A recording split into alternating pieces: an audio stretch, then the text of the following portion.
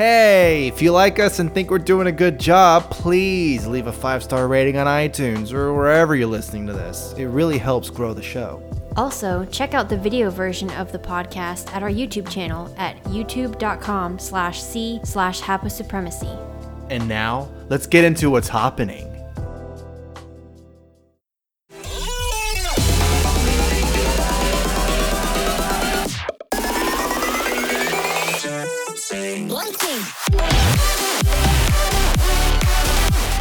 Hey, what's happening? This is episode 92, and this is Shane.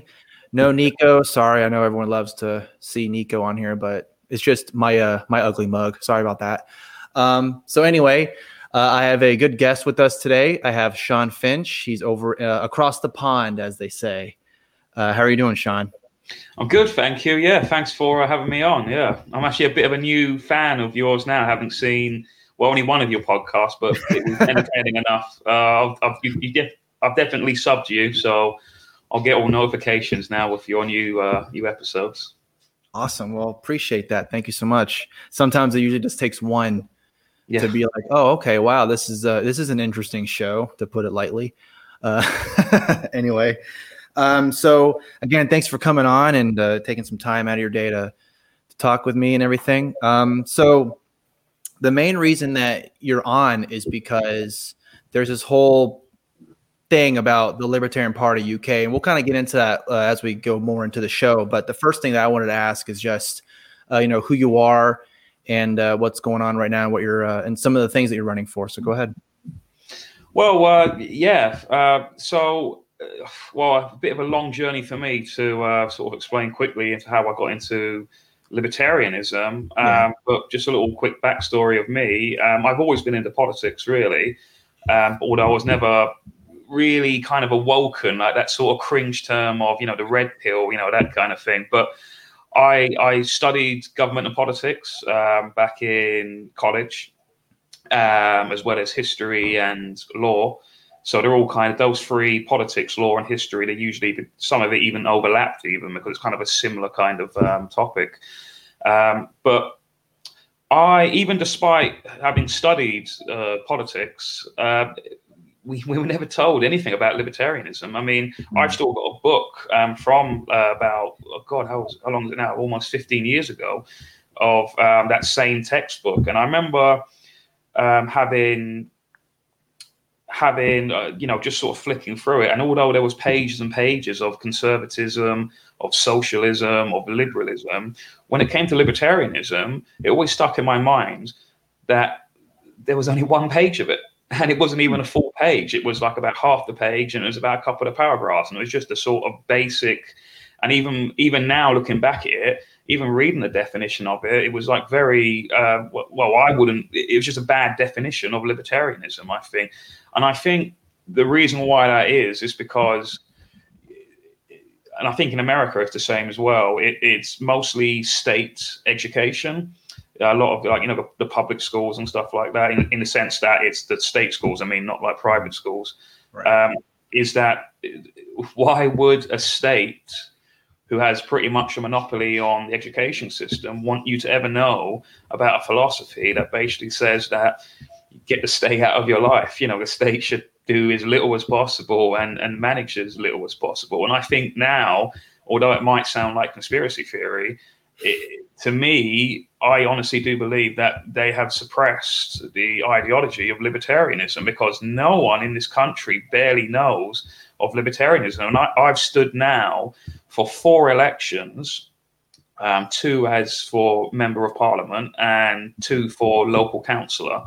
Obviously not successful for any of them, because the philosophy and even the party name of the party I stood for at the time, the Libertarian Party, no one knows about it. Most people, when I knocked on the doors, people would confuse me for the third biggest party in England is the Liberal Democrats, who are, by the way, neither liberal nor democratic. It's just one of these sort of back newspeak where everything's opposite nowadays. So no one even knew about it. So my sort of goal was to spread awareness of the philosophy.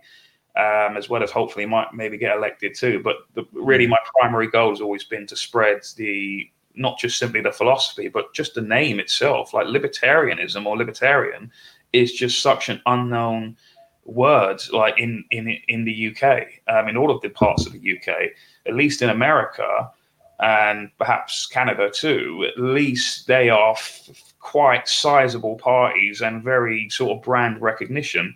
So yeah, so that's my goal at the moment. And now my goal at the moment is I'm pretty sure I'm going to be standing for assembly member for the Greater London Assembly, because within London, yet we have another giant bureaucratic political body known as the London Assembly. So we have Parliament and the London Assembly, and then there's even the City of London too, which is almost a completely the City of London is a complete separate independent state. It's sort of like the Vatican City. It's an independent state. A lot of people don't really are aware of that, but that's something else for another time. But yeah, so in 2021 May, I'll hopefully be running for assembly member. So yeah, that's my goal at the moment. Yes, it's interesting that you're kind of talking about how little, I guess, people know about libertarianism over there in the UK. It's quite interesting because here in America, the US is for sure the Libertarian Party. We'll just talk about the party. It is the third largest party, at least that's what I'm told. Mm-hmm. But when it comes to successes, really the only types of successes that I can think of are just kind of this isn't like a knock or anything like that, but it's mainly the local elections and stuff like that, which are really important, and to kind of have those local elections won by libertarians and everything like that, and it's great. But when you look at just the Congress here, of course, it's just Republicans and Democrats, and then there is one libertarian as of right now, and it's Justin Amash, but he was originally a Republican and he has switched parties. It wasn't just he straight up won a seat or something as a libertarian. So, there have been successes here as for libertarians and all that in the party, but again, there's still a huge mountain to climb. And then listening to what you're talking about over there in the UK, it seems like it's like you're trying to.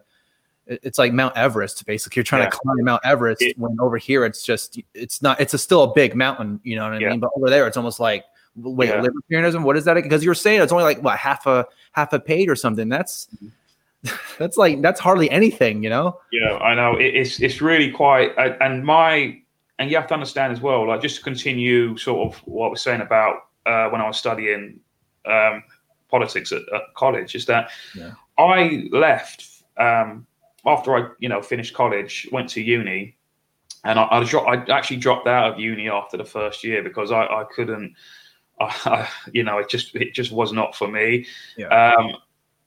And I'm sort of, in a way, I'm glad that I did, because a lot of my friends who did go to uni, not all, but like a lot, sort of are really struggling nowadays, because I think it's become a little bit of a con, because everyone seems to be going in this country anyway. In England, what happened is that we had back in '97, we elected Tony Blair, who was quite very renowned for the wrong reasons, of course, because of the Iraq War and stuff like that. Yeah, and he pushed this policy called education, and basically what happened is that everyone and their dog, it seemed, went to university, and it created this sort of situation, almost like a market sort of thing, where if you got too much of something, then that becomes worthless. Like if everyone had gold, for example, gold would be worthless. The whole reason why gold is valuable is because it's a scarce metal, or that's the reason why. But now what's happened is, because everyone's now coming out of the back end with a degree, it creates an oversaturation of the degree market. So many people, especially if they got not very good, what I would call like the topic that they've studied, like, critical dance theory or something like that, or some sort of like feminist kind of like a degree, it's just not in demand. There isn't a demand for it. So I know a lot of people my age now, I'm 33 now, is if they're not living with their parents still, they're living like something like 4 people in a house, like they were still students. And it sort of like created this forever student effect where they're just constantly living, because they've never, I don't know, experienced sort of, well, they are adults, but they seem to be living a very student lifestyle. I don't know. But just to carry on, is that what happened for me is that my first ever party I actually ever voted for was the Green Party. And I was in the Green movement back when I was young. I was a very different person. And then when I went in, I left the sort of Green movement because I noticed that a lot of people were giving lip service to sort of green messages, but when it came into practice, a lot of people were not living a green lifestyle, and I sort of saw a lot of hypocrisy in that, and you still see it to this day. Yep. And also there was a underlying, I see it now, I didn't see it then, I knew there was something wrong though, but basically there was a very big socialist sort of push underneath the whole message, and you see this sort of now with what I think with sort of Black Lives Matters and Extinction Rebellion. It's very much a socialist kind of like movement, and they're using that as a front, but really behind the mask of it is a socialist kind of movement, and a lot of good decent people are being tricked in that by using it. And I even said this when I last stood for Parliament, you know, when one of the hustings that were held, as in when all the candidates go and people can ask, you know, questions, you know, like a debate simply. Mm-hmm. The first ever hustings was held by the local Extinction Rebellion group. And when I said all of this, oh my God, the boos that I got, you know, it became like a pantomime, because we had the other 4 candidates, the Conservative, the Conservative didn't even bother showing up. The Labour, the Lib Dem, and the Green candidate, they all said the same thing. They were praising Extinction Rebellions, like, oh, we love that you guys hold all the ambulances up and everything. You know, like, you know, we think you guys are great. And it was like the same person spoke 3 times. Yeah, right. And then when it got to me, because I happened to be last, and then I went, no, I think Extinction Rebellion are terrible. So they didn't quite like that. You know, and I just said, look, you're very nice people and stuff, and you seem, you know, and I'm sure it sounds very romantic when someone comes up to you and say, join our Extinction Rebellion movement because the earth is going to implode or something in 10 years, then it sounds very noble and very decent. But unfortunately, you are being used, you know, because, and there's 2 Mark Twain quotes that I use, is that it's easy to fool a man, but it's hard to convince that man that he's been fooled. And a lie gets halfway around the world before the truth can get its trousers on, you know, because, right. And people don't like that, you know, that they've been fooled, you know, and sometimes they can't admit to that sort of problems. But yeah, so I was in the Green movement first, and then when I was in my late teens, early 20s, I was a full-on Che Guevara t-shirt wearing university student socialist. No word of a lie. I remember the book. I still got George Orwell's 1984, and from that day, I still got it in my bookshelf next door, and I haven't read it since, this is only about a year ago, got it out, and it still had the same bookmark I was using, and no word of a lie, like no irony whatsoever. Like, I generally thought this was a proper thing to do when I was young and dumb, was that I was using a Che Guevara postcard as a bookmark for 1984. So, wow. So that's how this is the way I was thinking back then, you know. And when I was in the Green movement, my thinking was, yeah, trees are great, you know. Like, that was basically all as far as intellectually I went. So then, so I was voting for the Labour Party then, and then I noticed that because I lived in a bit of one of the poorest areas in London, it's called Lewisham, where it is totally dominated by Labour, which is like the equivalent to the Democrats over in America. where literally all 60 councillors were Labour. There wasn't one dissenting voice. There wasn't one, not even a Lib Dem or a Conservative or even an Independent. There was no. It was totally dominated by Labour. The borough had 3 MPs, members of Parliament. They were all Labour, and we even had a executive mayor of Lewisham, who was obviously also Labour, and then obviously the mayor of London, Sadiq. When I was there, it was Ken Livingstone. He was the first ever mayor of London. He was Labour too. So it was an area totally dominated by Labour. And I witnessed, having been a citizen within that area, Labour, Lewisham constantly, all of the worst things went up and all of the good things went down. That was Labour. That was their sort of management. They turned a crap hole into even more of a crap hole, and they turned, anything that was good, just shutting down business. Business would go and all this sort of stuff. And I started noticing that the neighbouring borough, Bromley, was mostly dominated by the Conservatives, which is like the Republicans to you guys. And it was like day and night, the difference. Like you would just walk into the boundary where it became Bromley and no longer Lewisham, and it was just as. And I think a lot of people notice this. You look at all the Conservative areas, and they're just better. Like, objectively, they are just better. I think you can't, and I'm looking this from the lens as well, where I don't vote Conservative anymore. So from then, I started voting Conservative, and again, I was like disappointed because, well, the Conservatives, just like the sort of rhinos, Republicans in name only, the Conservatives are Conservative in name only. Like, what exactly are the Conservatives conserving anymore? There isn't anything. So from then, having pretty much voted for, and then I was in the Lib Dems beforehand. And this was at the time of, this is just before my red pill kind of political awakening then. I helped a friend get elected as a local councillor because I was quite, good at talking to people and stuff and charming people, but maybe not. But so this is during 2016 now, not before, so just before Trump was elected, but this was the European Union referendum that we had.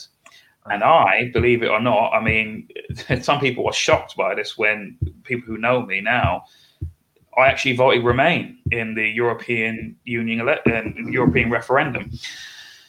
I wouldn't do it now, definitely not, because I honestly didn't know. And it's like there is this sort of it makes me laugh now when I see all these Remainers now, or Rejoiners, I suppose they really should be called now. Is that they're sort of like they think they're very intellectually superior to Brexiteers, and and I know they look down on Brexiteers. Like I was friends with many of these people. The way they used to talk about Brexiteers, it was like, well, it's just not very nice. But it makes me laugh when they say, oh, Brexiteers didn't know what they were voting for. I can tell you right now, it is quite the other way around. Remainers honestly think that the European Union is this lovely, happy, rainbow, sunshine world where everyone just dances around, kumbaya, rain, like it's just this, and it's not like that at all. Like when I actually looked into it myself after the referendum, thinking, because I was shocked, I was like, wow, like I got it wrong. I thought that Remain would win this outright, and that was the sort of awakening for me. A lot of my friends, or former friends in some cases, because they've totally disowned me. It isn't the other way. It isn't that I'm welcome to other people's opinions, but they didn't like that I changed my mind and they sort of disowned me. But I looked into it because Remainers don't really know how the EU works. They just think it's just this, they're scared that if you say that you're a Brexiteer or not for the EU, you're going to be called a racist or something, some nonsense like that. Yeah. But it's not a democratic place. Like, we do have MEPs, members of European Parliament, where, just like MPs, they go to Brussels or Strasbourg and they vote, but they're not. They're like MPs in name only. Like, they don't have the same powers as a congressman or a member of parliament or a senator. Like, they can't make legislation. They can't repeal legislation. All they do is that the European Commission, who are appointed, they're not elected, they're not accountable to anyone, they can't be removed. They make the legislation, and then it's just passed down to the European Parliament. And then the MEPs have no power. And all they do is just simply rubber stamp it. And it's just a sort of formal process to make it look like it's a democracy, but it's a total sham. That's what it basically is. But yeah, I remember the day or the couple of days after the result came in, where, Brexit, Leave won. And this is what really did wake me up. And I said, I don't like this. I think I'm on the wrong side here. I think there's something is that we're in a pub in Dulwich in southeast London, and all my friends who who were Remainers, and we were, going on about the EU and stuff. Mm-hmm. Straight away from day one, they were conspiring to overturn the biggest democratic act in UK history. And I said, well, hang a minute, we're Liberal Democrats, I'd never been a member of a party, but I considered myself still a Liberal Democrat. I said, hang a minute, we're Liberal Democrats. We're meant to believe in liberalism and democracy. It's in our name. I remember when I said that, it was like time had froze, and they all just stared at me like I was, I don't know, like I was from another planet or something, and they just couldn't understand. They said, oh yeah, but they're stupid. They didn't know what they were voting for. And I said, but how about we just campaign for a new referendum, like sometime in the future, like, once every 10 years or whatever, I don't know, something like that. And they just weren't having it. They were like, no, we've got to do it again. We've got to do it again. We've got to do it again. And I said, yeah, but that's what bad people say. So that was that. And then I was politically homeless for a while. And it was just so by chance, on Facebook, a friend of mine left a status or whatever. And I can't remember what the status was. And then I commented on it. And then someone else then commented on it. So, you get like a notification saying, oh, whatever, someone. Yeah. And it was this, not a friend of mine, but a friend of this other person's, right? And I noticed in their profile picture, they had a little border. And, like a border in it. And it said, Libertarian Party UK. And I just went, and then it all came back. I went, libertarian is liberty. And it was like, and then it straight away, I went back to that political, that book I was talking about, the exercise book. And I remember going, because it always just stuck, because it sounded like kind of a cool name, libertarian, that sort of thing. And I remember, and then I messaged this individual who I can't remember. I don't think I've ever met him. Maybe I have met him. I don't know. In real life. And I said, oh, tell me more about the Libertarian Party. And then and that's how it began. And then looked into it, and I looked into the philosophy, found out about Ron Paul and people like that. And I was like, whoa, like, this is me. Like this is totally what I'm about, And then I got into the economic side of it after the sort of civil side of it, of like, liberty, freedom of speech, freedom of assembly.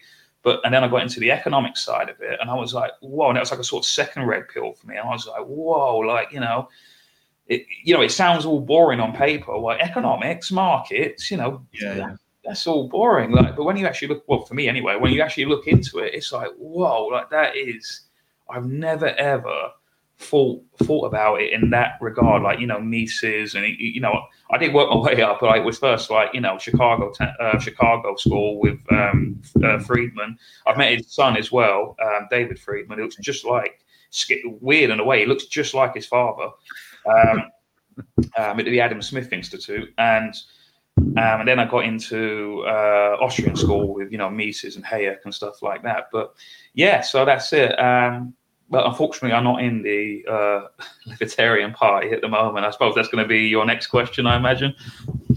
Well, yeah, kind of going some of the things that you were talking about, kind of going back to, I don't know, the name that Tony Blair came up with his education plan. Just say education 3 times. They'll get it into their head. Education, education, education. I guess that'll work. Why not? Tony Blair. He was whatever. Tony Blair.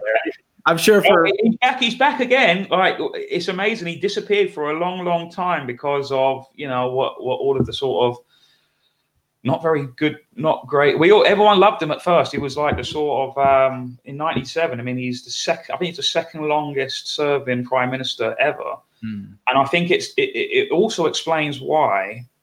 And this is just my opinion, that why the Conservative Party are no longer Conservative, because what I think's happened is that the Conservative Party watched in disbelief that the Labour Party successfully had 3 consecutive election wins, or possibly 4, I can't remember now.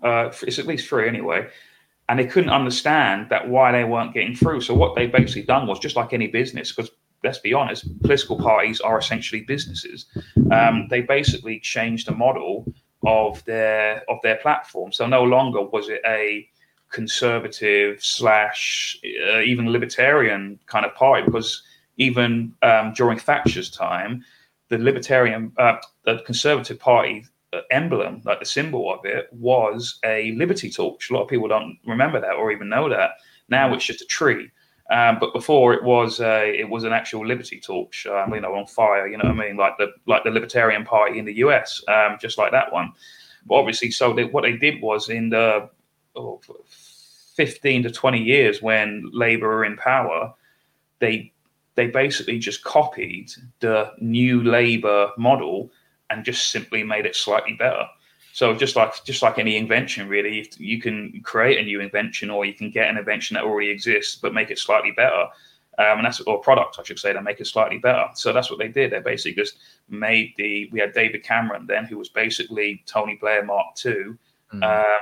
And that was really it. And it all sort of, and in between those 20 years, they kicked out all the sort of liberty-leaning kind of conservative people, and also the conservative people. And now, in my opinion, the Conservative Party is a left of centre authoritarian party, and that's sort of what's happened. And they're not very friendly to libertarian-minded people now in the Conservative Party. They want it. I know people in the Conservative Party who are libertarians, or at least libertarian-minded, and they tell me that they have to hide their sort of libertarian market ideas, and ideas of liberty, in order to progress in the party to perhaps one day become a candidate. Like, there was a famous, semi-famous guy who's got, he's got a YouTube channel now and stuff like that. And he was an MP, and he was called Douglas Carswell, and he's basically a libertarian, really. And it was so bad that he actually defected, just like Justin Amash, to UKIP, and it gave UKIP there was 2 Conservative MPs that defected to UKIP. I can't remember if he was the first one or the second one. The other one was Mark Reckless, but Douglas Carswell was a slightly more well-known one. He defected to UKIP because technically, in UKIP's party constitution, they are actually a libertarian party. Like, it actually says we are a libertarian party, with a small L, I mean. But yeah, so it got really bad. And that's why I think the Conservatives, they're just New Labour. That's what they are. So you've got basically two Labour parties in the 2 major parties are basically the Labour Party, but one's the sort of more socialist, almost far left Labour Party, and the Conservative Party are basically the New Labour model, the Tony Blair model. But so they're both left-wing parties, just one's more left than the other. And there's nothing wrong with being left, by the way. I'm not saying that left-wing is evil, because I don't really see the world in left versus right anymore. I see the world in, like, the political compass test, like, you've got left versus right. I see the world in authoritarianism versus libertarianism. That's how I see it. So you can have left libertarians, you can have right libertarians. as long as you believe in liberty and against authoritarianism, that's all I really care about, really personally. But the point is that the Conservative Party is supposed to be a right-wing party, but they're not a right-wing party. They're in my opinion, at least a centre-left party. That's it. Yeah, and then one other thing that you were talking about, the whole Brexit vote, and how, here in the States, I do remember that kind of being huge news. Oh, Brexit won, and people were like, what? Everyone was kind of, not everybody, but a lot of people were surprised. Like, oh, this is crazy. I can't believe they did this. And then, of course, it seemed like almost immediately, yeah, like you were saying, people that were in the Remain, realm, they were thinking, oh, we got to do something to stop this. And everybody in the parliament and everything like that, they were like, no, we're gonna do some stuff to make this not happen. And then, of course, I don't even know has it even happened yet. I don't think it has. No, it hasn't really, and I'm very skeptical still that it's even going to happen. Like, technically, we're leaving on New Year's Eve or New Year's Day, whatever you want to call it, right? But even now, I'm still skeptical we're going to leave. I reckon it's going to be there's actually a popular name. It's called Brino. Again, Brexit in name only, because especially now, whilst people are all distracted with COVID-19 and stuff like that, is that these negotiations are still live, like they're still going on right now.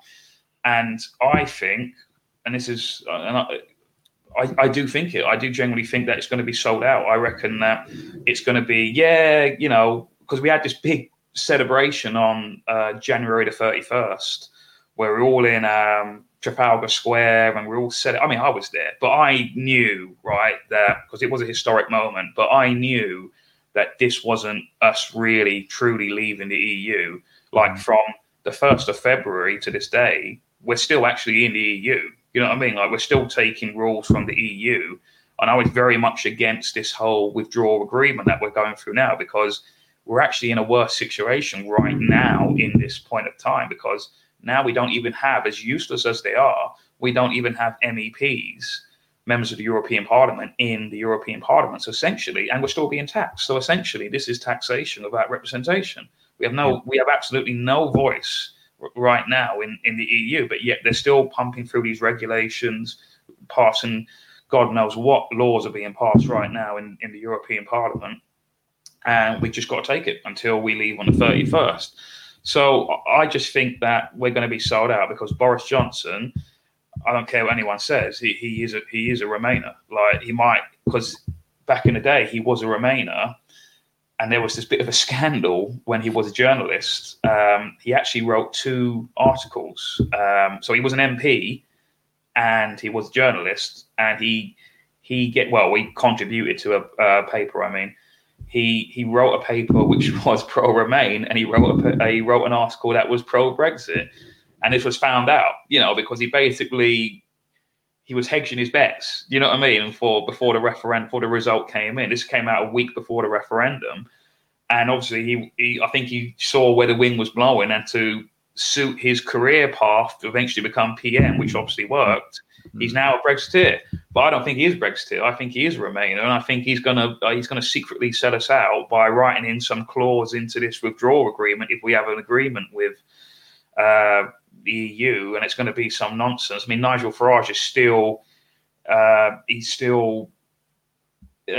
speaking about, if Boris doesn't do this now, he's, and all this sort of stuff. That's why he's still got the Brexit Party at the moment, because as soon as this sellout comes, he's going to activate the Brexit Party again, because the Brexit Party is sort of like a pop-up party. It's not really a party, but it is at the same time. So there's no active Brexit Party people right now. They're sort of like asleep at the moment.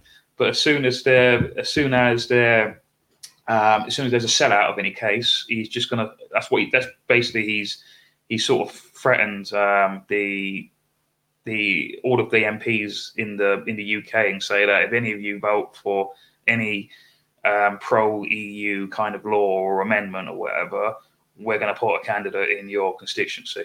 So that's basically what he said about almost a month ago now. So that's what's going on. Yeah, and it kind of just it would strengthen the argument that, because this was a vote that was given to the populace, like, hey, do you want to remain in the EU or do you want to leave? Yeah. And leave. They weren't expecting it.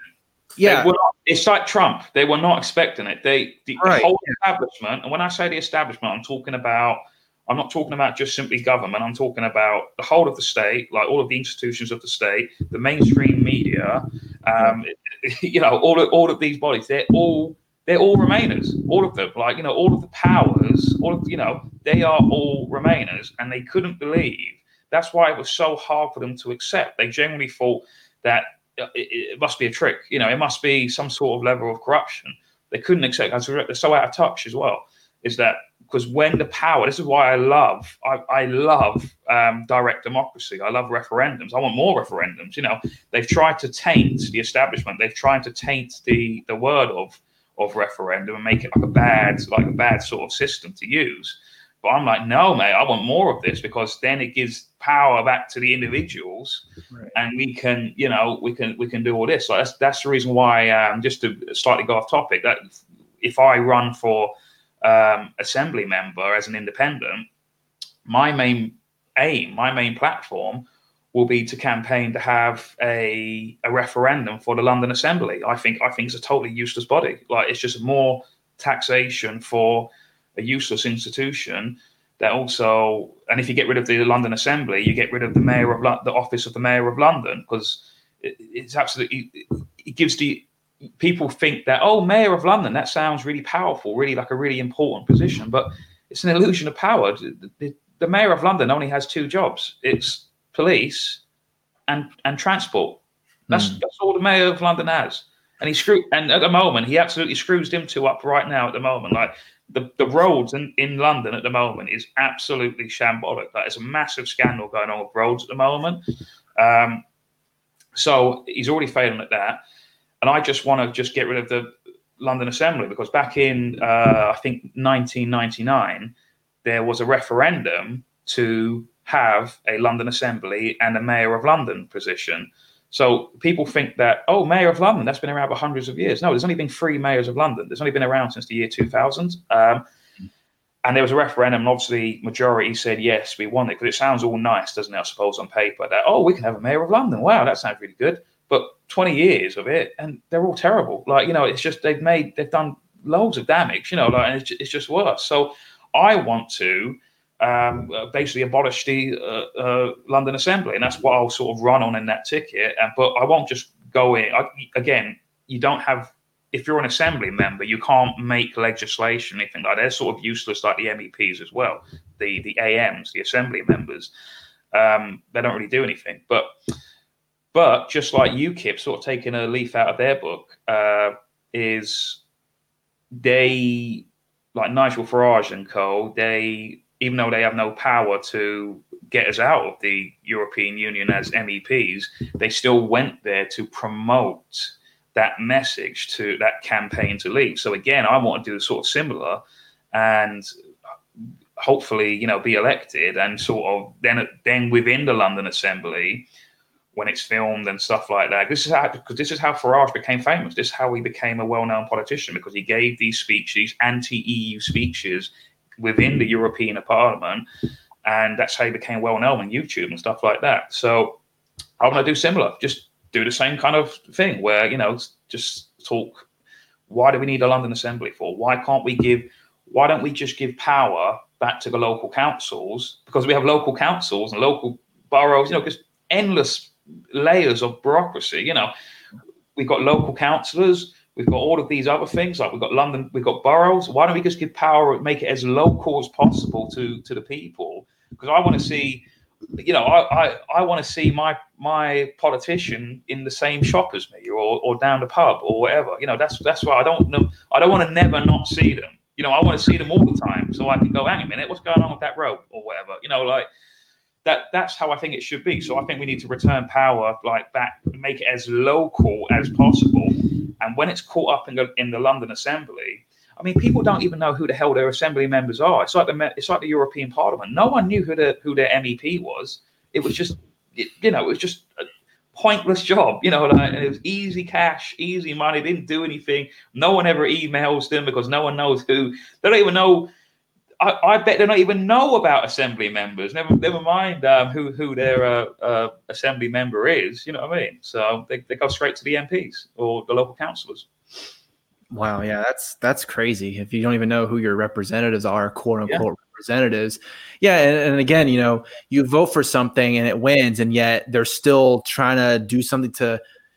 I don't know. The whole thing is messed up, and I don't know. It's like if you're gonna give the people this vote and then they vote in a way you don't want them to, it's like, how come the people who voted, maybe because they're just completely their heads are up their ass, I have no idea, but the people who are looking at Remain and they're thinking, I love democracy and everything like that. I want if this wins, then that's what the people wanted this, but when it comes to this, I don't want that kind of democracy because it wasn't what I wanted, but that's what democracy is when the majority rules over the minority. Well, this is one of the things that the majority wanted. And they don't see that. They don't see that because they think that they are the morally, it's like Antifa, really. They go like, yes, we know that fascists use these tactics of, like stomping on people's heads and and closing down events and all that, but when we do it, because we're the chosen ones, we're the good people, when we do it, it's okay because we know better than you, because we're the good guys. But that's what they thought too. So it's just this never-ending vicious cycle. So and I've had by the way, I've been the first ever time I stood before Parliament. You can check it out online and stuff. I stood in, funny enough, my old hometown, Lewisham East, because there was a by-election or a special election, as you guys call it. And I just thought, hell, yeah, why not? Promote the party, promote me. Yeah, why not? Let's go and stood. I never did a day of campaigning because, like I said, that to speak a message of liberty in a constituency that is totally dominated by Labour, it's just, don't waste your time. You know what I mean? Like it's one of the safest Labour areas in the country, and plus we're an unknown party. The cost benefit. There's just no point. So I had loads of fun, to be honest with you, because I was free to say certain things that perhaps I wouldn't normally say, but because there was no chance of me winning. So I'm always at that case where, what have you got to lose? What have you really got to lose? So I remember the one and only hustings that this by-election held was in, funny enough, what's it? Damn it, I can't remember it now. It's a charity, and a religious charity. Oh, damn it, I've forgotten. But anyway, it was like a church hall, and again, all of these Antifa lot turned up because there was a candidate running. There's a controversial character called Anne-Marie Waters. It was a funny election because all of these characters were all these sort of wrong kind of characters were all standing in the same election, including me. And one of the guys who now I'm actually on his helping him out of his campaign. A guy called David Curtin. He's actually running for Mayor of London at the moment, and he's also an Assembly member within the London Assembly. So I'm actually helping him. So it's funny, that's where we met. He was under the UKIP ticket. I was on the Libertarian Party. And there was all these other, like Monster Raven Looney Party person. It was all these sort of crazy characters. And our hustings got closed down because there was a massive riot outside on the streets. And then, almost ironically, I gave a speech. It's all online. You can see it. I gave a speech about how our freedom of speech is being threatened at the moment, and even Anne-Marie Waters, who couldn't even make it in the door because there's all fighting going on outside because they're there to keep her out, basically. We can't even have this. We can't have this debate because we got all of these lot outside who claim to be like these good, noble, decent people, and they're the ones shutting down, acting like fascists, and they call themselves the anti-fascists. It's unbelievable. So as I gave that speech, police inspector walks in, the guy in charge, and he just said, right, we've got to shut down the event. And I was just like, well, there you go. I'm justified, aren't I? There's my thing. And I wouldn't let it go. I said, well, you know what? There's a pub around the corner. So I knew the area well. And I said, let's go to this pub and let's not let these lot disrupt democracy and stuff like that. And let's go into this pub and continue our hustings. And only me, the UKIP guy, Democrats and Veterans, and the Monster Raven Looney Party, a parody party, we were the only one. It was best night, hilarious night, stuff like that. So, yeah, that's the world we live in at the moment, especially what's going on in the UK at the moment. Going back to what we're gonna kind of the main thing that we were wanting to talk about is the whole Libertarian Party over there in the UK, and kind of the reason, because you said that you were in the party and then you had left the party. So can you kind of talk about that backstory and kind of what led to those? Yeah. So after I was no longer I was never in the Liberal Democrats, but I became sort of politically homeless, and I found that party and I joined, and I thought it was fantastic, became a member, and I quickly sort of gained popularity. People seemed to like what I was saying and doing. I was very proactive. Like I said, I've done 4 elections within 3 years, and that's big. You know what I mean? So that just showed how proactive and keen that I was, where usually the average is 1 election every 4 years, and I'd done 4 in 3 years, you know what I mean? So it was quite a big thing. So eventually I was elected by the membership onto the National Committee. And basically a National Committee is essentially the government of the party, we should say. And I started noticing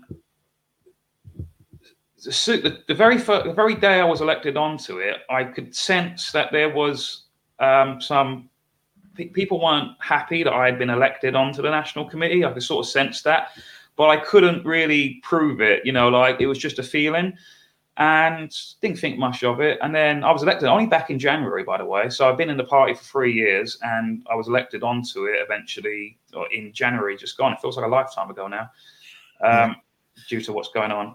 So eventually I was noticing stuff that, because I'm very outspoken, and I just say it as it is, really. And I started noticing that although we speak a lot of libertarian points and values and stuff like that, in terms of our practices, we don't seem to do as we say. So, for example, we're allegedly Libertarian Party is a minarchist party, where they believe in the most minimal form of state, and the most minimal form of government. So, but yet our government, the National Committee, was constantly growing, and not just growing with elected people, but even worse, it was becoming stuffed with appointed people. So I was actually one of the only few people who was actually elected onto the National Committee. So this is sort of some of the hypocrisies I was noticing, is that we are officially against the House of Lords, which are all appointed people, peers, you know what I mean? So we've got the House of Commons and House of Lords. House of Commons, MPs are elected. House of Lords, people are appointed. Usually they're ex-MPs or bishops or whatever, like something like that. And I was like, well, hang a minute, it's on our manifesto, it says we're against the House of Lords, and we're also against the European Commission, people who are appointed, but yet our National Committee is becoming more and more stuffed with appointed people, with some of them with no role. So they can't. So they're not elected. They're not accountable to any of the membership because they've never been elected, and they can't be removed. So there was sort of stuff like this that I was pointing out, and I'm going, well, hang a minute, this is the thing. I could even come to a compromise and say, well, I don't mind them being on the National Committee, but what gives them the entitlement to have a vote in what we say? So they can be on the National Committee, but if they're not a party constitutional role, then I don't see why they should vote. Because I started noticing there was a specific individual on this National Committee who, in my opinion, fought, because he's one of the original members, the party's only about 13 years old, because he's one of the original members, he thinks that he owns it's the property of his. So I've noticed that over the years, he was appointing people, and then look at all the voting record, they all vote in unison to him. And I believe that this faction, therefore, was very authoritarian. And the ideas they were coming up with, I mean, it's that joke, isn't it, about, oh, you're not a real libertarian, this sort of stuff. I mean, I was actually, one of my accusations was that I wasn't, believe it or not, I wasn't a real libertarian. It was almost, I laughed when I read it because I was brought up on these trumped up charges. And one of them was I'm not a real libertarian. And I said, hang a minute, I thought we were above this as a professional political party, but clearly not. So what happened is that Dan Liddycott, that's why I wish he was here to sort of just confirm. Yeah. He suddenly resigned one day. He was party chairman, and that's a big deal. The party chairman suddenly resigns, and we were like, oh, didn't think nothing. Well, I did think something of it, but we thought, well, maybe he's got a lot of stress on, and because at the end of the day, this is a voluntary role. Like, we all got jobs, we all got families. You know what I mean? It's just a voluntary role. Maybe just had enough. But it was very odd because the day before he was, going on about the party conference and stuff like that, and then suddenly he's resigned. And then I started getting these sort of messages from people saying that, Sean, do you know you have a lot of enemies on the National Committee? And I was like, no. I was like, what do you mean? Like, so there's people who don't like you and they want you out, and I like to think I'm a very friendly, obviously this is me being subjective, but I think many people would say so, is that I'm very easy to get along with. I'm not really, yes, I do say some things, some truths sometimes, but I'm not like a horrible person or anything like that. But yeah, so there was a faction that has been basically conspiring since the very day I was elected to get rid of me. And that was it. And yeah, and so what happened is that it all came out eventually into the light about what happened. It was all very they wanted me out, and they put this sort of, and basically the reason why Dan Liddycott resigned was because this faction, this group, they had presented evidence, and I use that very loosely, that I was this, I don't know, wrong person. There was five accusations against me that, one, I'm not a real libertarian. Two, I'm far right and a racist. And that in itself is libelous. Like, never any proof was given to that. It was in black and white. I am a racist. Nonsense, right? Third accusation was, oh God, what was it? I was a candidate for the Brexit Party. It's just like, no, I wasn't a candidate for the Brexit Party. But what they confused it with was that the Brexit Party contacted me once because I go to loads of these meetings. Like, there was Leavers of London, there was the Adam Smith Institute, loads of sort of London-based things. And I would go and proudly represent the Libertarian Party, because if I didn't go, no one else would, you know what I mean? So, and I would talk and network with people, from all other different parties, and individuals and whatever. And I happen to get to know the Brexit Party people who were also at these events. And they called me up one time, just before the general election, just gone in December. And they asked me to, because they knew I was kind of a working class guy, like firefighter, postman, been in St. John Ambulance, volunteer, done all these sort of different service jobs. They wanted me to stand against Jeremy Corbyn in his constituency for the Brexit Party. And Jeremy Corbyn is like your Bernie Saunders, basically. He was like that. He was leader of the Labour Party at the time. And that was quite a big thing. And I could have accepted it, but I didn't, because I said, well, thank you, but I'm a Libertarian Party guy, and that was it, really. So that was the third accusation. I can't remember what the other one was now. Oh, the fourth one was, these nonsense, childish claims like Sean follows the UKIP account on Twitter, and it's like, so. You know what I mean? Yeah, I follow all of the small party people because I want to keep an eye on the competition. That's the I follow Sadiq Khan and Boris Johnson. Does that make me a Labour or Conservative Party person? I guess you voted Remain, I suppose. It was childish. Yeah, and what made it even more funny was the guy who was compiling the evidence against me, or helping compile the evidence against me, was literally a UKIP candidate only 2 or 3 years ago, and I went, "This is ridiculous." I mean, I've never been a member of UKIP. I've never even voted UKIP in my life. And yet the guy was, it was comical. So all this was going on, and basically Dan Lillicott he saw this evidence. This is before I even knew about it. He saw all this and he dismissed it, rightfully so, I think, because it was just nonsense accusations, no evidence to support it whatsoever, and he threw it out. And basically, this faction didn't like that they didn't get their way, so they basically nearly practically threatened Dan Lillicott and said that, well, if you don't do as we say and get rid of Sean Finch, then we're all going to leave, and it's going to cause this. And none of the National Committee members have any confidence in lies. And we're all going to leave in protest. And it was all this threats almost.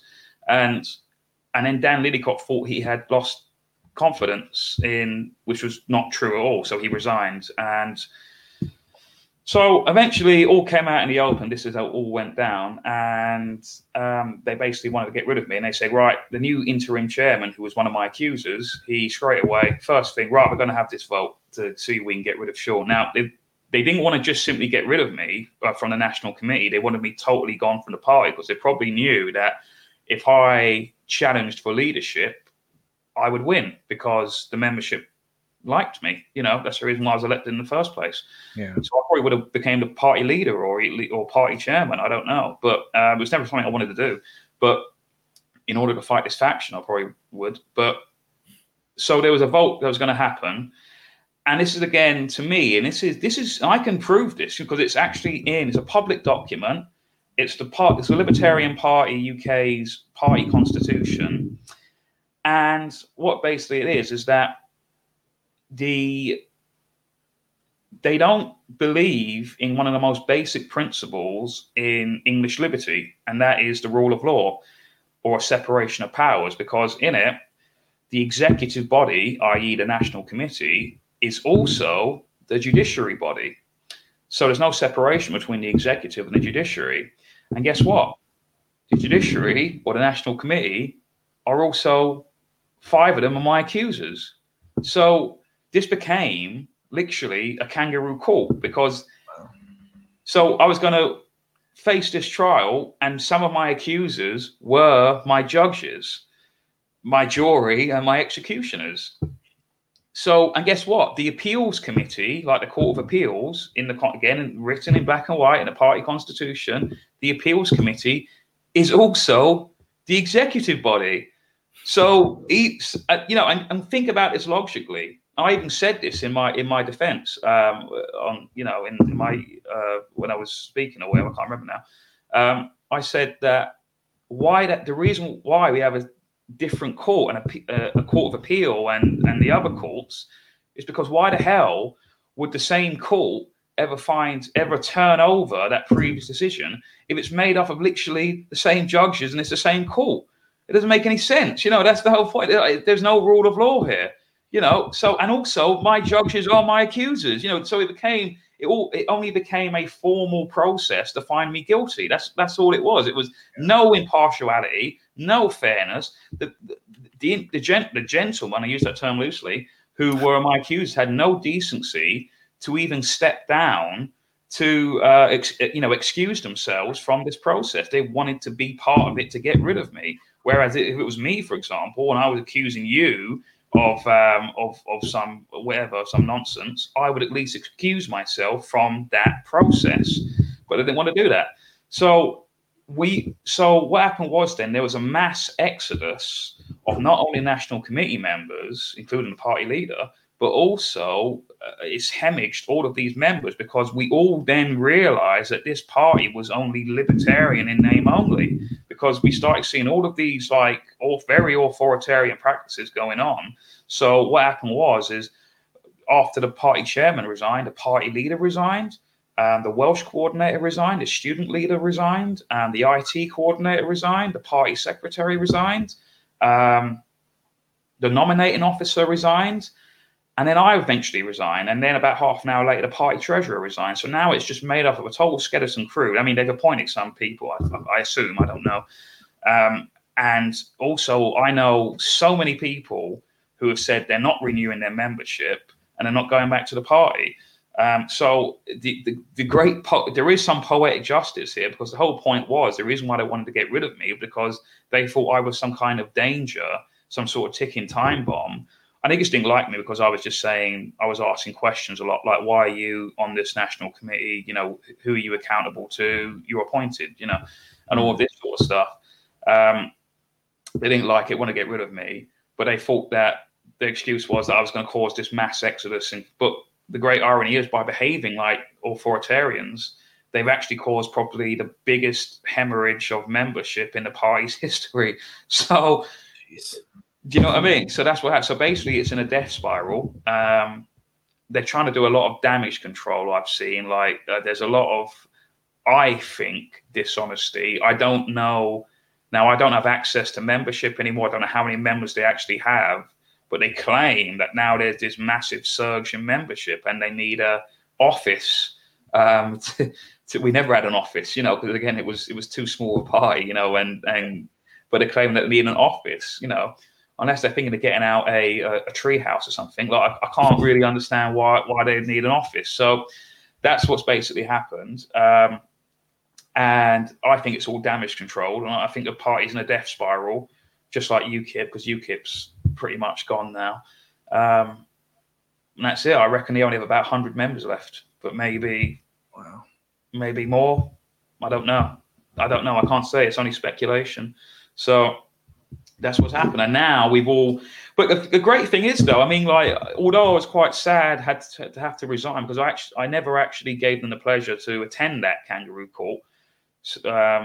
I resigned 15 minutes before it, and I told my regional, i.e. the people that voted for me, because technically, again, this is another claim, like, the party claimed to be a regional party where it was like states, you know, like the states have full authority over themselves. But, you know, not really, you know, it's just I mean, like, we didn't call our national committee usually it's called an NEC, a National Executive Committee, but we called it an NCC, a National Coordinating Committee, but it was an executive body. You know what I mean? It was just this sort of politician talk, you know, where it wasn't really what it claimed to be. So I told my regional coordinating committee that I resigned, and then I told the national committee that I resigned. And yeah, I was pretty sad at the time, but now in retrospect, it's great, actually. You know, it's like a giant weight off my shoulders now, because now I can go to events, because there was always this crap about, oh, you got to tell us what events you're going to before you go to it, in case there's some dangerous speaker that might say things or whatever, you know, like, so there'll be 10 speakers, there were 10 of them, 9 of them they'd agree with, but if there was one individual who didn't agree with, it would be, oh no, we'll bring the party in, disrepute, you know, it's all this sort of nonsense.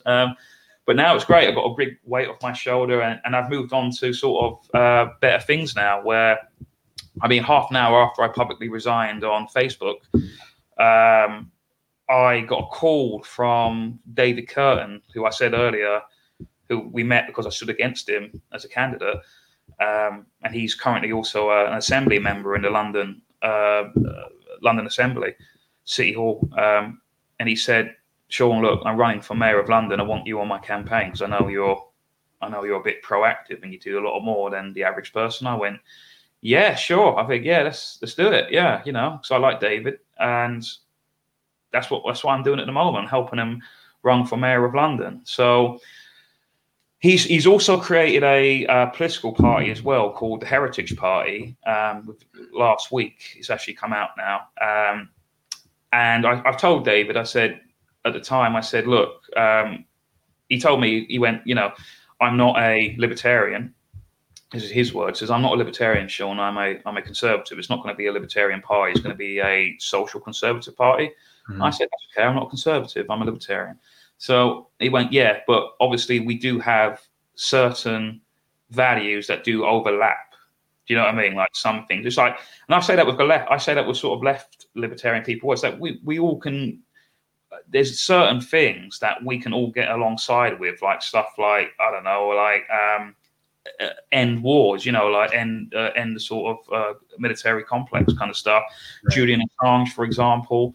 There's all of these kind of ideas, legalization of drugs, perhaps, stuff like that. We can all sort of get on board with. It doesn't always have to be left first, right nonsense. Right. So that's what's happened at the moment now.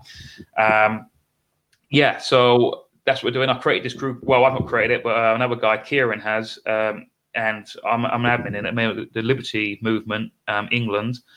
So just trying to get people on left and the right, but libertarians to, or liberty-minded people, as I say, and get them on board and try and create, this liberty, like a sort of Tea Party-like movement, but not make it a political party, simply make it a cultural thing. Because now I do seriously believe, like Andrew Breitbart famously said, culture, politics is downstream from culture, and you have to change the culture before they would ever think of voting for any kind of liberty-minded party. I was doing it the wrong way, really, by trying to get try and get people to vote for a libertarian party where we're not really in a libertarian society. Do you know what I mean? So why would they?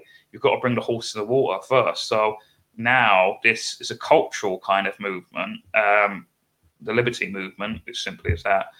And it's just basically, if anyone can change, we can just hopefully try and change the culture, because unfortunately in England at least, and looking like Victoria and Australia as well, is that people don't seem to like freedom anymore. They seem to like to be told what to do, and that's quite sad, really. And it's sort of black-pilled me in a way as well, because I never thought people would stand for this, the lockdowns and stuff like that. I've been against these lockdowns since day one. I don't know what your opinions on that is, but that's just my personal view. And I think especially now they are not required at all. But here we are, still sort of in this sort of situation that we find ourselves in. And they're getting stricter as well. They're not. You would think that surely, if there's less deaths, and it'll be more or less tighter restrictions. But it's getting worse. I'm having arguments all the time with people now. Like simply going into shops and stuff. Oh, we've got to do this. You've got to do that. And it's just like, oh God, you know what I mean? It was not like this at the peak at all. It was more more freedom, ironically, during the peak of it. Well, I remember too when here in the States, when it was kind of just starting a little bit, with the whole wearing a mask and all that stuff. My wife and I would wear a mask right like towards the beginning, and people would look at us like we're crazy, like we were, I guess we were like aliens taking over the earth or something. They're looking at us, what are you wearing a mask for? Now it's the complete opposite. Now, if you're not wearing a mask, they're looking at you like you're just committed a murder or something like that, And so, but yeah, kind of going with some of the things that you're talking about with the LP UK over there. I'm just going to turn on the light here because it's amazingly dark in. Well, that's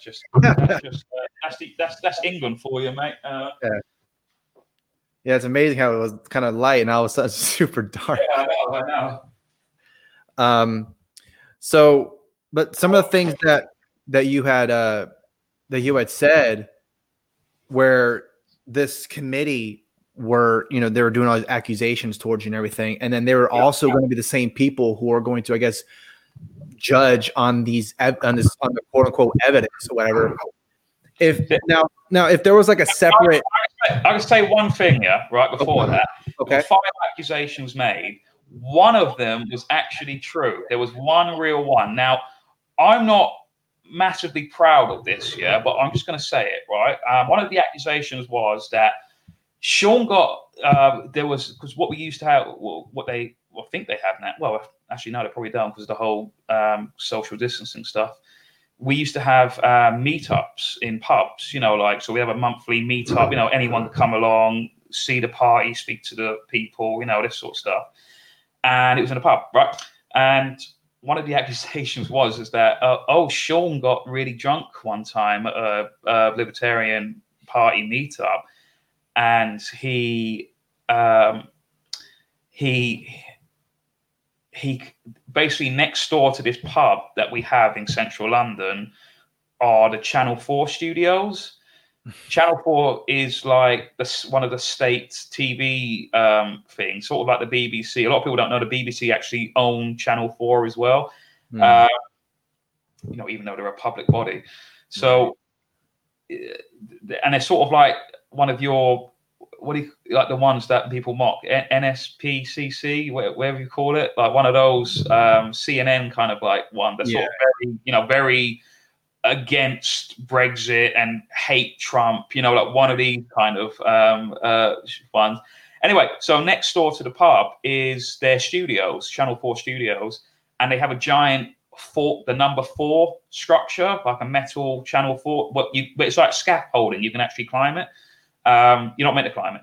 And one of the accusations was that Sean got drunk one time, and then he climbed the Channel 4 structure, and then he planted a Gadsden flag on the top of it, like the "Don't Tread on Me" flag.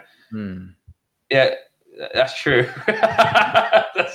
That did actually happen. But and I did, at my defense, I did apologize. I said that, look, yeah, you're right. This is actually the only real, true accusation that is actually real. Because I made an error of sort of combining business with pleasure, because coincidentally, that very same night, it was actually my birthday.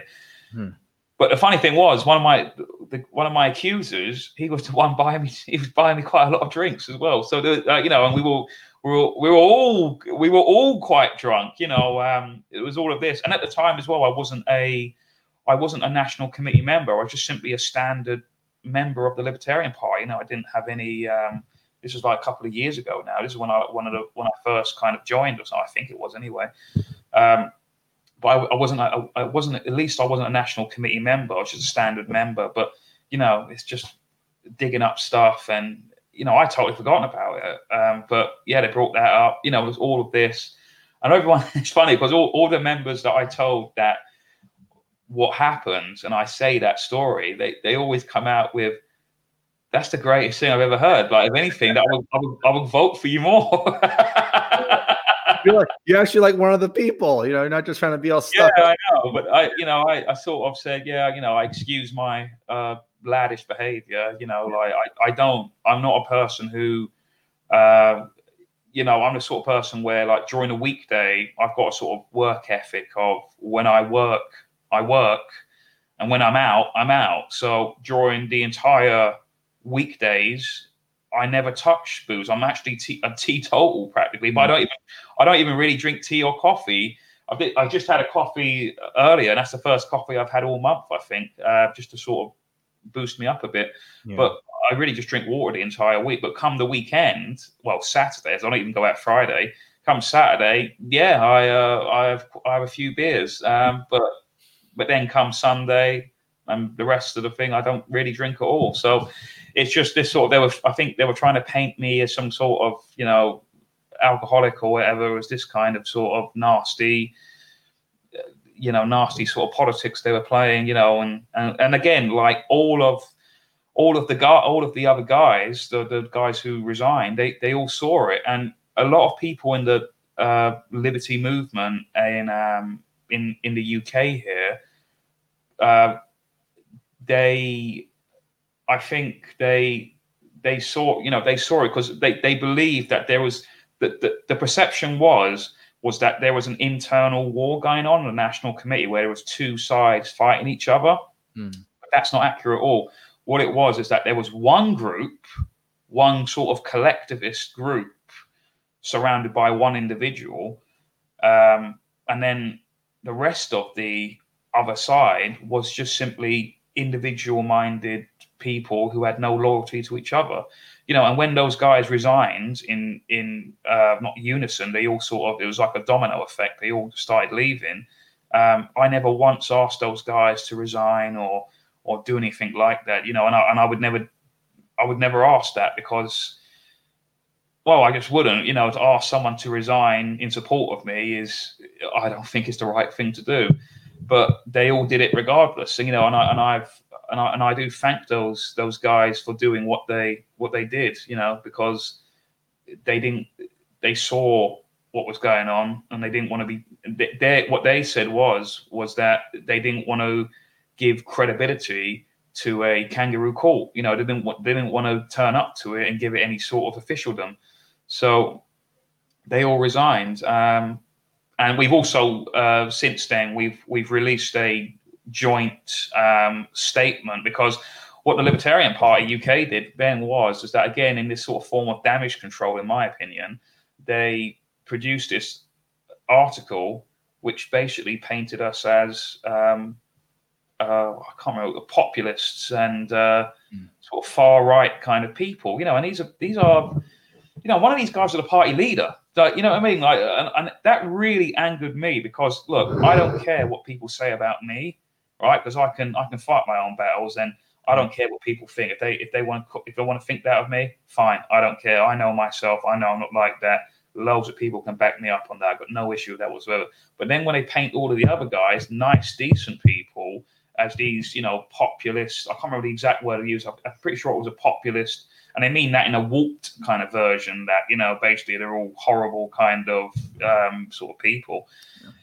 I didn't like that at all. And I messaged all of them. I said, look, I know we shouldn't be looking back in anger and stuff, but I can't have this. Like, we need to have a joint statement to counter that, and, put everyone in a good light, and let people who are in the Libertarian Party decide then what they want to believe. Whether we want to believe the party's stance on it, whether we want to believe the people who left stance on it, and then it's up to them whether they want to resign. Again, I've never asked anyone to ever leave the Libertarian parties. It's up to them. Even my regional team, I said, I'm not asking you guys to go. I'm just saying this is what my opinion of it is. It's up to you to decide whether you want to walk or stay. So we released a joint statement. It's a couple of small outlets picked it up as well, like Croydon Constitutionalists and Chris Wilkinson, people like that. They published it on their sort of outlets, so Libertarian Listener. So yeah, it's there to read if anyone's ever interested. But yeah, so that's what's happened. Yeah, it just seemed like they were just trying to have some kind of excuse to get you out, like you were saying, because you were some, I guess, I don't know, firecracker or something like that. Oh my goodness, this person's coming into this party and he got into this. I can't believe this is happening, And then your whole story about how these people in power are painting you in such a way that is, just completely off base. It's almost kind of something that's similar to that happened here, where the Libertarian Party were painting some other libertarians as these bad people or whatever, and they're talking to people that they don't like and all that stuff. So that's automatically evil, and we can't have these type of libertarians or whatever. And so it kind of seems similar to what and again, I'm not, I'm just kind of going off of what you're saying, but it's just it sounds ridiculous because. And it's good that there were people that were supporting you and all that stuff. Yeah, that again, it did make me, it did humble me, when all those guys did that, because again, I never asked them to do it. Right. There was never like a planned, that faction were definitely, sort of planning things behind closed doors, and I think about it now, and I think that throughout all of those times I was on a national committee throughout the months, all very nice to your face. Oh, hey, Sean, how are you? Oh, great, yeah, I think that's a really. And then it all comes out, and all of these accusations, like I said, like libelous stuff that that you could technically take to a civil court too, and say you've got no proof. You've defamed my character by calling me a racist and far right and all this nonsense. There's no in writing. This is not just simply saying it, but it's a document. These are the accusations, blah, blah, blah. You know, and I could do that.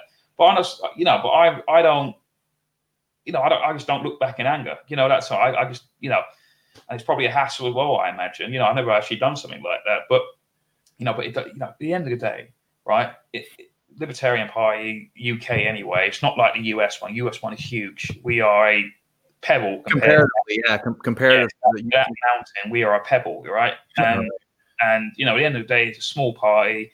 And unfortunately, there was another guy as well who was on, who was in the Libertarian. It was a big news because we thought that we were really going to start hitting the cusps of the break into sort of popular mainstream, because we actually got a guy defected. He was an MEP in the European Parliament he was in UKIP, and he's called Bill Etheridge. And he defected to our party, and it was massive. You know, to have someone, you know, like a member of the European Parliament to defect to that's like the equivalent of, you know, like a senator almost defecting to some unknown party like the Constitution. You know, like you guys, you've got a Constitutionalist party or a Reform party. You know, that's huge. You know, that's big news.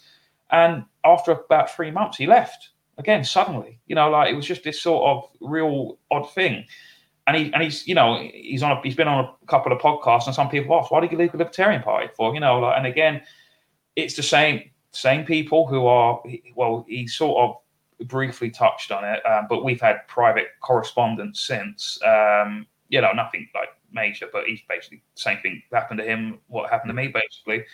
And there was, he's got a quote. It always stuck in my head. He said on the podcast, he said that the party is for the people who they like the idea of being on a national committee, but they don't want to push they don't want to promote the party. Like they're happy in the status that it is. And what the party will basically, this is his quote, you know, like it's destined to be a party of people in a small room in a pub talking about the nuances of libertarianism and wasting time talking about who's more of a libertarian than the other person. You know, that's what, and I have to agree. I think that's what it's destined for. It's destined for elitist sort of snobbery of like, oh, I'm the one pure libertarian. And I always say, I even gave this in a speech that I gave at party conference last year. You know, it's online and stuff. And like I said, there is no such thing as a one true libertarian. You know, not even people like Ron Paul was a one true libertarian, because the philosophy is so vast. It's such a big, you know, that there's all different. I mean, like minarchist libertarian, you know, ANCAP libertarian. I mean, I personally recognize myself as a voluntarist. You know, a voluntarist libertarian, where I believe in a voluntary society where taxation is actually done by consent. Do you know what I mean? And, you know, you have that economic liberty to decide whether you want to send your taxes or switch it off or turn it on them. Because I honestly believe that nothing will ever improve. Doesn't matter what party gets into government, right? Until we make taxation voluntary, and we then the people have power to go, no, I'm not funding that foreign war. You know, I'm not funding the Iraq war back in 2002. Many people were against it. If there was a national referendum for that, I guarantee you most people would say no. You know what I mean? We could have just switched that off. You wouldn't have. We got this sort of project called in the UK at the moment called HS2, High Speed 2. It's a super fast train service, and we've already wasted, or they've wasted, I should say, almost £100 billion, and not one track has even been laid yet. Do you know what I mean? Like, and you wouldn't have these projects because you can go, no, I'm not funding for that. Yeah. Switch that payment off. You know, you have to change the tax code, obviously, to be a very long list. But you can go, yeah, I'll keep that one. No, switch that one off. You know what I mean? Like the settings of your PC. Yeah, I'll have that on. No, I want to have that on. You know, this sort of stuff. So that's why, you know, so I'm a voluntarist libertarian. You know, ANCAPs I'm not an ANCAP because I find ANCAP sort of bit more of a absolutionist, as in like they believe in absolutes in the sense that we want to get rid of the state. And I'm like, no, you can have your state, but I'll choose via the money I give via taxation whether I want to be part of that state or not. So I don't want the NHS. I don't want state healthcare service. I don't want to fund HS2. I don't want to fund the London Assembly. You know what I mean? They'll have to actually work for my money, like how private businesses and charities do. You know, to actually, and then they'll actually better themselves because they've got to actually campaign for my money, essentially. Yeah, that's a good point. You know, it's funny that you're talking about just all the stuff that you were mentioning about the UK Libertarian Party and how, you know, they're talking about libertarianism amongst themselves. And yet, you know, because they're in such high positions in this small, tiny party that, you know, I don't know what, like 100 people are in, it's just, well, you're not doing anything because right now you have a bunch of Labor Party, you have a bunch of Lib Dems and some conservatives in there. And where are the libertarians? Oh, they're in some corner in some pub talking, whatever. And yet fighting amongst each other. Do you know what I mean? It is that joke, isn't it? Like the greatest enemy to a libertarian is another libertarian. Because they'll just waste their time fighting over who's the more libertarian. You know what I mean? Like rather than actually sort of liberty, you know, like fighting injustice. I mean, we've got right now in the UK very dangerous legislation that, I mean, you guys at least got people like, you know, Tulsi Gabbard, who, she might be a Democrat, but again, like I've always said, it's not about left and right. It's, you know, I consider her like a left sort of libertarian. In my opinion. Some socialist. So you've got people like her and Rand Paul, or whatever, trying to stop this. Basically, trying to stop the sort of espionage sort of thing going on. Julian Assange, Edward Snowden, people like that. Try and get them to, you know, less sort of state surveillance or whatever. In this country, in the UK, we've got a bill currently going through Parliament that's on its second reading now. That's called the Covert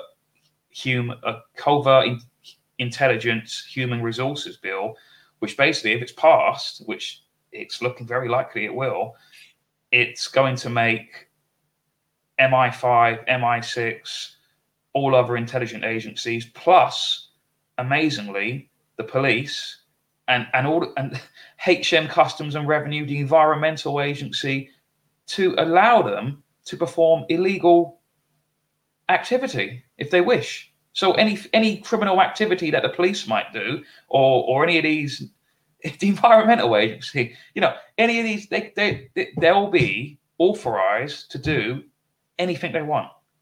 Anything they want. Any illegal act will become illegal. So you won't be able to sue them. You won't be able to do anything. They've basically got immunity. And this is not well known because because of mainstream, they're all a part of this, right? That they are constantly distracting us with lockdown and COVID. And I always say, when you're told to look over there, you got to look. I'm looking over there. What's going on over there, though? You know, that's the win. This is what's going on in Parliament. This quiet thing's going on. We've managed only just to find out, but it's too late, I think, in my opinion. Now, I've written to my MP who I stood against. We don't have a very good relationship, so I sort of pretty much destroyed her on the stage. But like, we've got all of this going on, and people are not seeing because they're caught in this sort of fear, you know, like of COVID, of the lockdown and stuff like this, and we're all sort of fighting nonsense battles, and this is going on right now, and I think it's going to be. I mean, and I question why. Why now? Like, you know, like for the past since 2002, you know, since 9/11 and stuff like that. Right. You would have thought this espionage bill would have passed. It would have been justified for it to be passed then. Within 20 years, we should have popped. You know, I mean, I think I would be totally against it whether it was now or then. Right. Yeah, I get what you're saying. You know what I mean, like the relevance of it. Surely that a bill like that should have been, because their whole excuse is, oh, you know, this is for, you know, for help the espionage service, you know, and all this and all. Well, hang a minute. Why didn't you do that 20 years ago then? Why is it now at the peak of terrorism? Surely that would have been the proper time. But now, during a pandemic, very odd timing, isn't it? Like, you know, that we're doing this right now. So I'm highly skeptical. I'm very suspicious because the police right now in this country, they're arresting people for speaking against government social distancing guidelines on COVID. I mean, just 2 weeks ago, I was at Speaker's Corner, which is like a famous place in London, where allegedly you have immunity to say what you want. You know what I mean? Speak your mind. Speaker's Corner is it's great. You know, Karl Marx famously spoke there. All these other sort of well-known historical figures in history. You know, because it's always been a bastion of sort of free speech. Yeah. And 2 weeks ago, I was present, witnessed it, filmed it. That German, I can't pronounce his name, but there's a German doctor. He's sort of well known in the lockdown skeptic community now. He went to give a speech to Speaker's Corner. He was arrested. You know, and I said, and being on camera, I said that, you know, people don't understand that this freedom of speech in this country, in the UK, has really been dead for quite a few decades now, right? But we've always sort of just gone along with it and go, oh, no, it's not. You know, that sort of stuff. And I said that this is the public execution of liberty in this country, right? When a speaker has been arrested for speaking in Speaker's Corner. Do you know what I mean? Like this. Yeah, it's a place where he's supposed to do, or he's allowed to do that, right? Yeah, via the Coronavirus Act, right? So we've got that, and now this is going to. Now, coincidentally, this other legislation is now about to pass, which gives the power for the police to perform illegal acts. And I can't help but feel there's a connection here. You see what I mean? Yeah, and just saying illegal acts, that could mean anything. You know, literally the bill is called, the full name of the bill is called the Covert Human Intelligence, then in brackets, Criminal Conduct Resources Act. So the Human Covert Human brackets Criminal Conduct Resources Act. That's crazy. And it says in it, they're allowed, it gives authorization for not just the police and the MI5 and MI6, but all of these other, the tax man, has a power to act illegally, to infiltrate and all of this sort of stuff. Because I think, this is my opinion, they want to infiltrate these pro-freedom rallies and stuff like organizations, and they want to infiltrate. I think they're going to infiltrate, and I think they're going to do things to try and make these movements like Save Our Rights UK, Stand Up X is another one, Keep Britain Free is another one. I think, this is just my opinion, maybe conspiracy talk as well, I think they're going to infiltrate these things and they're going to do illegal acts to make those movements look like they're performing, that give them a bad sort of public image. Yeah. This is not unknown. They used to do this with the IRA. It's all public. Like MI5 used to blow up buildings, blow up banks and stuff like that, and then claim it was the IRA. Now the IRA was already bad enough. You don't need to blow up other things. They're already blowing up pubs anyway. So you don't need to go further blowing up more stuff. We already know they're bad. But these came out. I think you had something in America. Was it Operation Northwood, where they were doing the same thing, infiltrating hippie movements and crap like that, and Black Panther movement, and doing stuff to make those guys look bad. You know what I mean? Like it's not unheard of. It's not. The truth is sometimes stranger than fiction. So that's what's going on right now, and I'm sincerely worried we're heading. I mean, we've got barely any civil liberties as it is now. I mean, I'm very worried. And back in 2019, if I told you that the world was going to be like how it is now, would you believe me? Probably not. And what if I told you in 2021 we're going to be pretty much a police state? Is that so unbelievable now? I don't know. Maybe, hopefully, it won't. But we're getting very, very. I don't know. I just worry. I worry that what's going on. There's, like my MP wrote back to me and said that, oh no, they're only going to use it for, absolute absolute. Yeah. It's just. That's what they all say. I just think you don't fill me with confidence, love. Yeah. Yeah, I mean that's what they all say. They say, it's only going to be for this promise and all that. Well, it's just okay. Well, then, but there's that gray area of, well, they can use it for this because, like you're saying, illegal activities can mean anything, and also just kind of talking about all of that stuff or whatever about how, well, the police are able to do this and all that, and the people are just going to take it because, and we kind of talking about it earlier, is that people would rather have people tell them what to do and be safe than freedom, because liberty and freedom doesn't mean anything to people anymore, to a lot of people at least, and it's sad.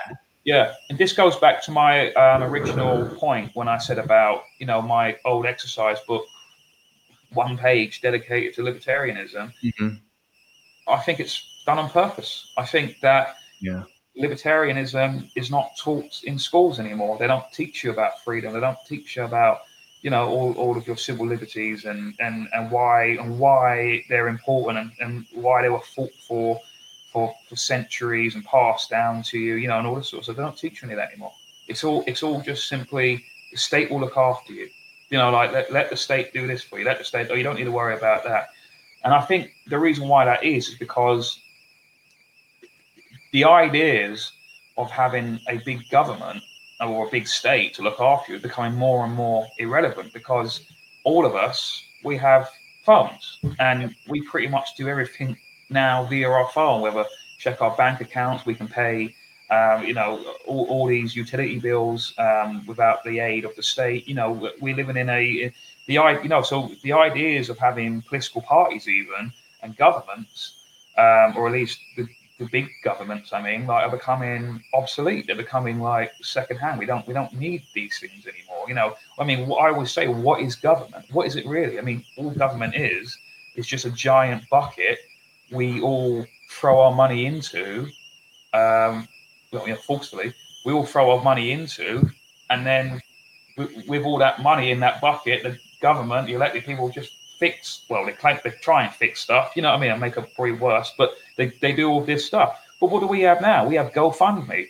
We have Indiegogo. We have all of these platforms where we can actually raise money in local communities ourselves. I remember back in January, again, it feels like a lifetime ago, Boris Johnson sort of let the cat out of the bag when there was this nonsense that people wanted on the 31st of January when we left the EU. We didn't really.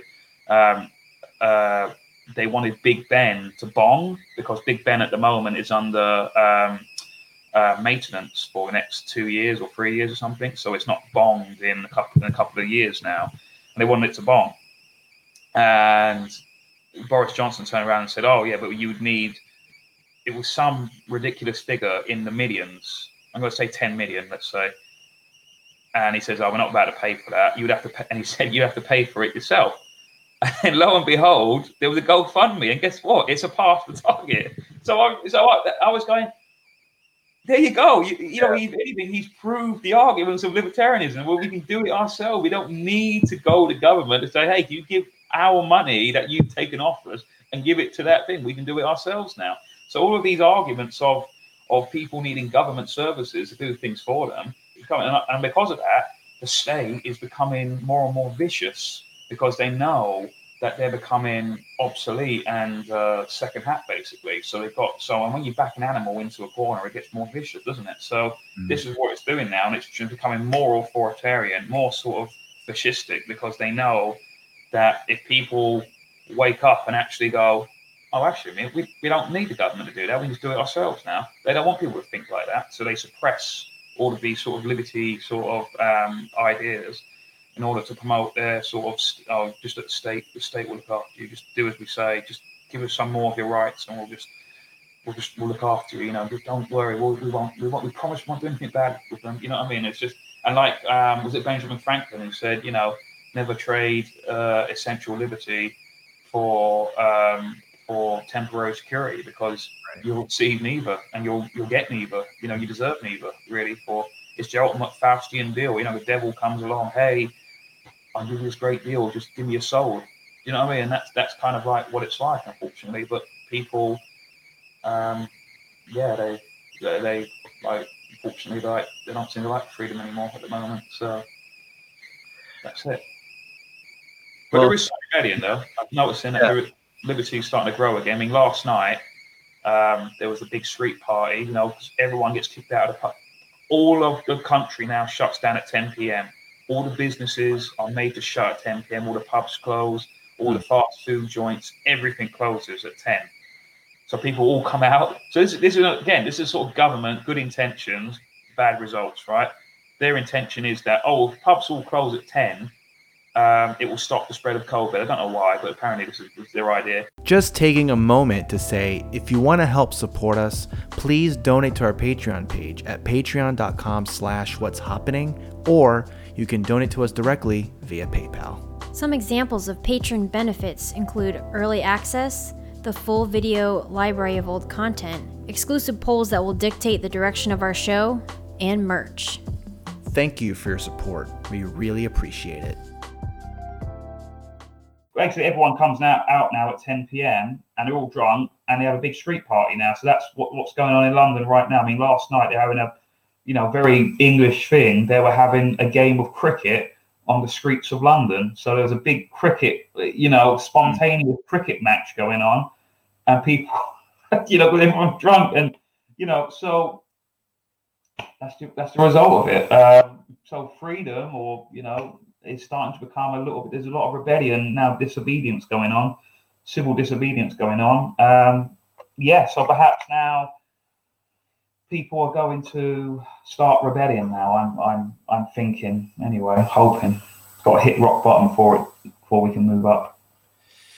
Yeah. Sean, I really do appreciate you coming on the show and kind of talking about your experience with the LP over there in the UK and kind of talking about some of the politics there, because I think it's good to, at least for our audience, most of our audience, to me, kind of not surprising, is Americans, and kind of hearing about other people in other countries and what they're experiencing over there. I mean, that thing you're talking about with police and other agencies doing pretty much, or at least a bill letting them do whatever they want. I mean, that's crazy, And so, I really do appreciate you talking about all of that. Is there anything that you'd like to kind of plug and let people know what you're doing? I said about, obviously I'm standing for London Assembly. So if you've got any sort of London